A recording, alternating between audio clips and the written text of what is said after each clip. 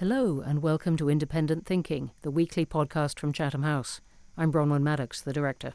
This is our final episode of the year, and we're going to be talking about the UK's desired tilt to the Indo-Pacific. That was set out by the Integrated Review in October last year, although that's now being reviewed.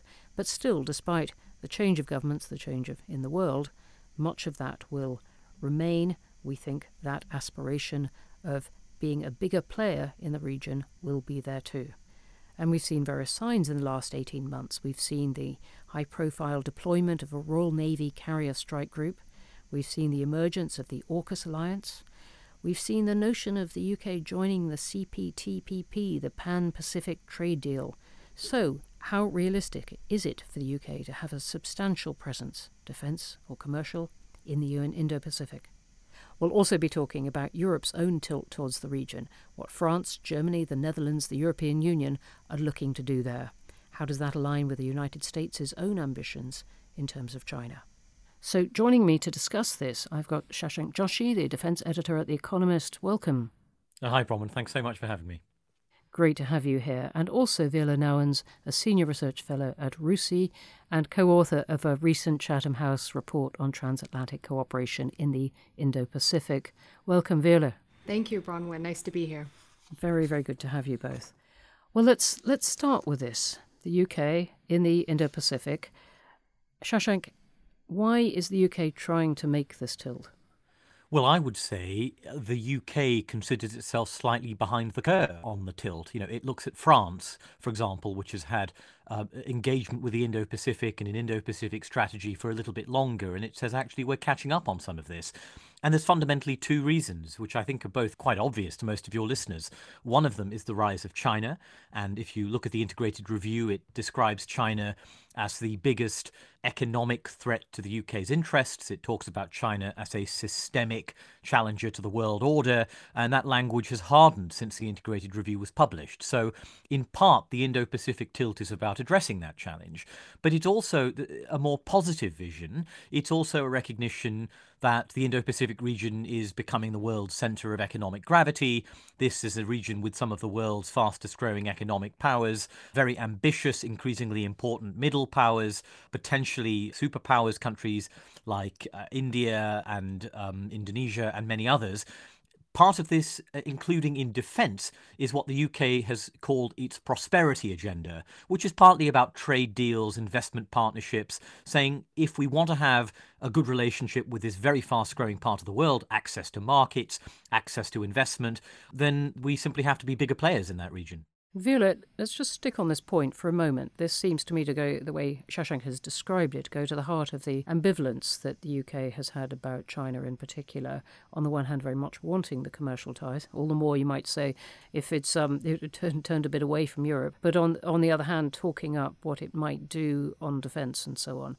How do you see the UK's ambitions? I mean, I think the UK's ambitions, as Shashank has outlined, has been very much on, as you say, balancing that defense and prosperity agenda. But when it comes to China, it is a difficult balance to strike for everybody in their approach, specifically to the world's second largest economy, potentially at some point to be the world's first largest economy, and yet also address those security concerns around a rising China, which has been behaving in slightly problematic ways, certainly in its own region and its own country, and then of course, in bilateral ties as well. But then, when it comes to then how you engage in the rest of the Indo-Pacific region, I think it's important to, one, understand the concerns that you have with regards to China, but then not necessarily only frame your engagement in the Indo-Pacific along the lines of China. And so in that sense, you see the UK really branching out on a various number of bilateral relationships, multilateral relationships, minilaterals. Which ones are you thinking of in particular? That's a really interesting point, that we must not talk just about China, that this is something the UK can do in developing alliances. Precisely. So you have, of course, existing close ties with countries, for example, like Japan and Australia and the United States, of course. We can't forget the US as an Indo-Pacific country itself. But then you also have countries, for which the UK has long-standing ties, like those in the FPDA, Singapore, for example. I think it's really interesting to also listen to the recent speech by Foreign Secretary Cleverly around needing to also strike out and engage with non-traditional partners, particularly in, those hedging countries, the non-aligned countries who don't really want to be caught in a geopolitical tussle. So those are kind of, countries like Malaysia, maybe like India as well, for example. But in addition to that, I would say, mini-lateralism is something that we see is a growing trend and a way for countries like the UK and other interested partners, whether they be traditional partners or not, to really get the ball rolling on specific interests that they both share, where they feel like current movement in policy is not sufficient. Mini-lateralism, that's a marvelous concept. Can you just take us into it for a second? Sure. Mini-lateralism effectively means a small grouping of countries that come together on a specific policy issue. You can think in defense terms. For example, AUKUS, which has 3 members, the United States, the UK, and Australia, participating in defense industry agreements. But then you've also got others, for example, the Mineral Security Partnership, which brings together countries, interested countries in Asia as well as in Europe, including the UK and the United States and Japan, to come together and think about raw material, critical material supply chains. So these small groups, Yes. the phrase coalitions of the willing, I think, died a death in the Iraq War, but it's the same idea of people with countries with common interests. Shashank, this is quite an optimistic, for Britain, picture that Vele is portraying, with a lot of opportunities there, a lot of alliances. Do you think really that Britain can have a substantial presence in the region? It all depends on what we mean by substantial.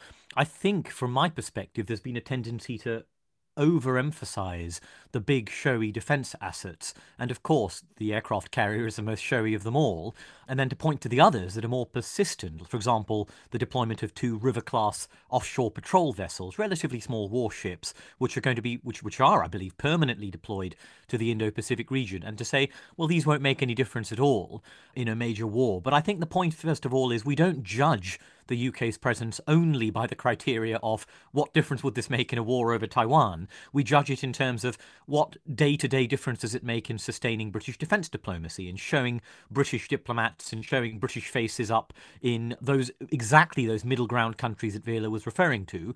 And then I think we also underplay all the non-hardware stuff. So, for example, Britain is a global and world-class cyber power, and cyber power is a geographically unconstrained domain in many ways. It has a lot to do in terms of addressing Chinese cyber power and countering it with its Five Eyes partnerships, including with Australia and New Zealand. If you look at defence industry, we've already talked about AUKUS, which is an Indo-Pacific defence technological pact.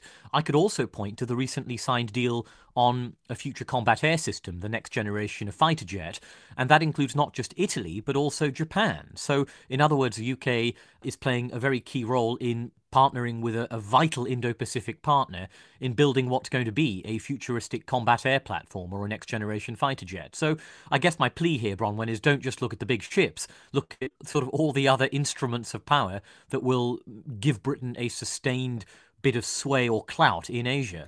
All right, so let's look at those, because again, what you're saying is something that I think our Foreign Secretary James Cleverly would love to hear, and indeed the Prime Minister, that this really sounds like a very formidable role that the UK might have, even just looking at the defence aspects. But others might say, and I've heard people in the Foreign Office say this, look, we've got Ukraine, we've got the Middle East, which the US and the UK might try to tilt away from, but keeps pulling attention back. Is it really realistic for Britain to contribute very much in the way of defence to allies, including the US, in the region, given the demands closer to home? There are going to be trade-offs, and, particularly now when we have a major war in Europe, I think it's clear that if a major conflict were to break out in Asia, one of the most important tasks for Europeans, including Britain, would be backfilling for US capabilities in Europe, perhaps in the Gulf region, perhaps even in the Indian Ocean.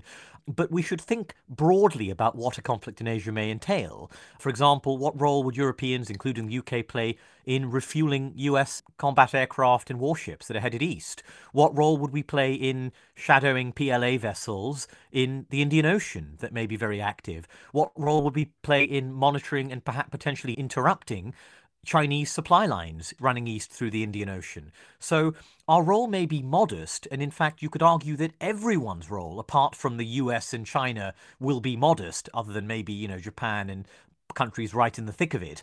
But cumulatively, the big advantage we have is that the US has lots of modest but cumulatively important allies, whereas the Chinese don't. Shashank, let me just go on to the economic question facing Britain, the choice, if you like, about how it deals with China. The US has made clear that it would like its allies to talk tougher towards China, perhaps detach themselves a bit. China, we've heard, wants to decouple itself in some sense. But if you look at how Britain is economically interwoven with China, what can it do other than perhaps not take Chinese investment in half-built nuclear power stations? Well, I think the trade-offs are partly about how much it balances security with prosperity. And we see those trade-offs not just in the question of half-built power stations, which is one. We saw it not very long ago, a couple of months ago, in the UK decision to forestall further Chinese investment in Newport Fab, a very important semiconductor fab in the UK. And that, again, was seen as a project that was once acceptable and important to saving UK jobs, last month or last year. But then the balance changed, and we judged that actually the risk of having a substantial Chinese presence in a vital cutting-edge technological industry was too great. And it's an echo of the same decision we saw with Huawei a few years ago, where again, having Huawei in the UK 5G telecommunications system cut costs. It was a provider of cheap and affordable kit, but the decision was eventually made that the risks this posed to communication security was too great. So again and again, we're running into these problems in specific areas. And I think the worry in some quarters is that as we continue to harden the British line on the Chinese threat, and it is hardening if you listen to all the speeches made in the past 18 months by the heads of the UK intelligence agencies, that this will ultimately cause China and Chinese state-owned enterprises and state-influenced enterprises to simply slow down or stop the flow of capital into the UK. But I think what's clear is the UK government feels that is increasingly a trade-off that has to be resolved in favour of security, even if it has a substantial economic impact. I think that's a really important point, but I think what's also really important is to understand, what decoupling actually means and what areas you need to decouple in and what areas it doesn't really matter if you still have deep trading relationships with China. So in that respect, I think the discussion that, is currently going on between the United States and Europe, for example, on what really is a critical area that must be decoupled from China, what that is, where dual use really lies, that I think is the real difficult question, where I do think we are seeing some divergence between the United States and Europe and specific European countries. We've seen this reiteration continuously that Europe is not interested in decoupling, but again, it's not about a full economic decoupling, it's about specific key areas. And there you see the United States, particularly with the export controls of October the 7th on semiconductors, supercomputing, really taking a step forward and being more forward-leaning than Europe is seemingly prepared to be at the moment. And, asking Europe to do the same effectively. And we're seeing a bit of resistance there. So this, I think, is going to be an area where we're going to see more discussion, more debate, and certainly between, my country, the Netherlands, and the United States, you've seen some pretty intense negotiations on that seem to now have been resolved. But coming from the United States recently, the message was that this is just the beginning. So there will be more in this respect as well. Thank you. You put it very well. And if there's one point of agreement between Republicans and Democrats in the US, it is the attitude towards China, which is tougher than anything you hear in Britain, or indeed, I think, in the Netherlands at the moment. Viola, I wonder if you could take us into our second topic on this, still staying in the region, but it's how other countries in Europe are positioning themselves. We've France, Germany, the Netherlands, and the European Union have all published Indo-Pacific strategy documents. Can you just describe for us what they're saying? They're effectively saying a lot of the same things, to be honest, Bronwyn. It's very much, the same concerns around Chinese behavior. It's around the understanding of the economic pull of the Indo-Pacific and the role and the opportunity for European business in that part of the world. And then also the opportunity to set, forthcoming standards and norms around areas of new technology or business. And so In that respect, we see much of the same with the UK, with the United States, key partners like Japan. Where I think you see a slight divergence, though, is emphasis between them. With regards to Europe, there's a heavy emphasis on the economy. There's a heavy emphasis also on these more non-traditional security areas, climate change, for example, where Europe thinks it has a stronger role to play. And that's also in part because I think in defense terms, we've noted, of course, that the UK has its own limitations in defense power projection in the region. But it is, I think we have to remember, together with France, probably the two most capable and resourced European countries that are able to go to the Indo-Pacific and be deployed there. For other European countries, and certainly for the European Union as well, that is not the case, and certainly not to that extent. So you're looking at engagement in other security areas. Infrastructure, for example, is one of those areas that spans both the economy and security in various ways. So those are areas where you see Europe really trying to engage. Shashank, I wonder if you can take us into the German perspective in particular. You and I were at the Königswinter discussion, which is a Anglo-German talking group, if you like, conference that meets, and people were pushing at this question of whether it gives Germany particularly difficult choices, given the length of the commercial contacts there. I mean, going back to the 80s in its latest incarnation, you could see an even older history than that, but even in the 80s, German companies and politicians seeking to have ties with China. What kind of dilemma do you think it gives the German leadership? Well, the German economy has more exposure to the Chinese economic model. It has a bigger transition to make than, for example, the United Kingdom. And we saw this in the debate not long ago in November over the Chancellor Olaf Scholz's visit to Beijing. Many people thought he shouldn't have gone. This was immediately after the Chinese Communist Party's Congress with the consolidation of Xi Jinping's power and that sense of hardening despotism. Many people thought if he was going to go, he should take Emmanuel Macron, present a common European front, rather than be picked off one by the Chinese. But instead, he took a big business delegation. And Bronwyn, as you and I heard, even many German officials or those close to the German security debate thought that was a pretty bad idea, and it sent the wrong message. Even though the Germans, in many other ways, are still saying many of the same things that we're hearing in Paris and London, which is that China's an economic threat, its espionage is a problem, its cyber activity is a problem, its human rights record is a problem. But I think we see this real sense in Germany particularly, and in some other parts of Europe, that they don't want to be sucked into the US view of the US-China rivalry as systemic and irreconcilable and intense.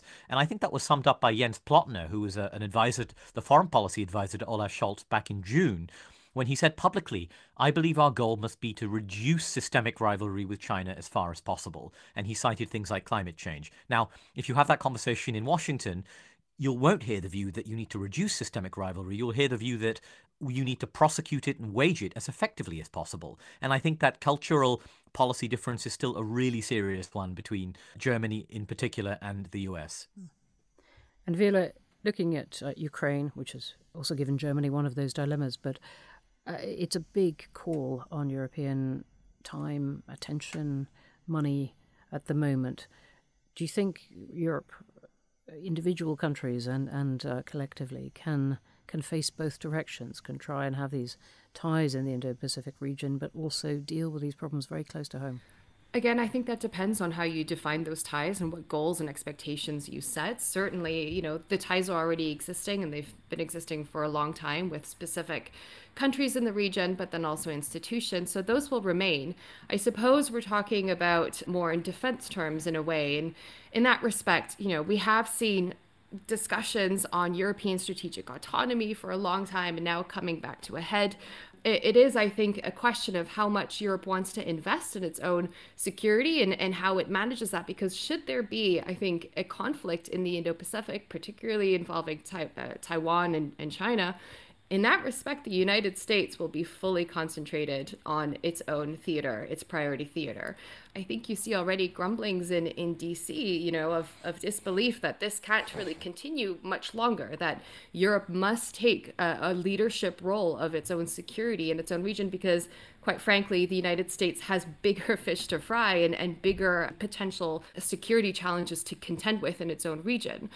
In that respect, there's going to be a trade-off. There's going to have to be a balance. But, as I think Shashank put very well, there are creative ways in which Europe and the United States and partner countries in the Indo-Pacific can work together to manage those various contending challenges and pressures on their resources, particularly in times of conflict, but especially in times of peace. And that's where I think the preparation work at the moment also is starting. And you see the United States have those conversations, very private conversations around, say, contingencies for Taiwan, what that might look like, how one prepares, how one responds as well.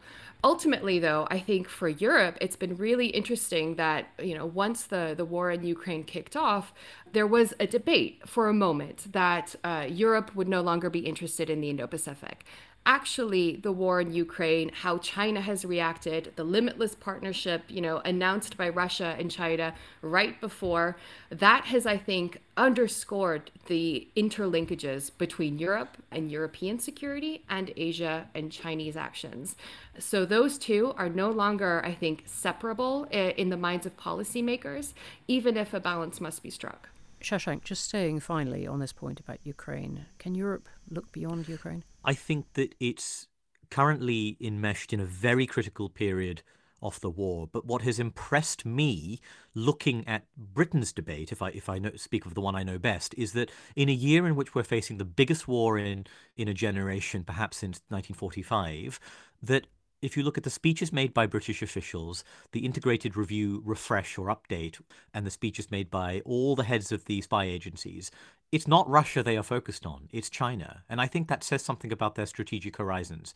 And when I ask them, what is China learning from this? They don't necessarily say an invasion of Taiwan is imminent or this makes China more likely to lash out, but they all say China is learning from our response to Ukraine. It's learning about how you prosecute a big war, about how you decapitate a regime, about how you endure the effect of sanctions and sanctions-proof your own economy. So everyone understands that while the fate of Europe hangs in the balance, the fate of Ukraine hangs in the balance over this very difficult winter, the Chinese are watching like hawks. They are learning lessons, and they're going to pose us long-term problems that may well exceed in magnitude and severity over a 10, 15-year period those posed by Russians. And I think that the European system really recognizes that. Shashank, thank you for that. And both of these questions that we've really been talking about, China and how the world responds, including in the region, and Ukraine and what that has meant for Europe and also the order of the world, are very much things that Chatham House is going to be looking at next year, as you will hear in my director's lecture on January 10th. Well, with that, I've got to bring this to a close and this series of podcasts before we break for the end of the year. So a big thank you to my guests, Shashank Joshi and Viola Nawaz. You can follow them both on Twitter. You can find all of our podcasts on Apple, Spotify, all major platforms, as well as through our social media channels. Do like and follow us. Please do leave us a review. We'd love to know, whatever it is. And to read more from our experts around the world, to find out more about our events, and there are many of those, or to become a member. Still time for Christmas presents. Don't forget to visit our website, chathamhouse.org, where you can follow all our work. And for now, on behalf of all our members, staff, colleagues, and guests, wishing you a very merry end of the year and a happy new year. I'm Bronwyn Maddox. See you in 2023.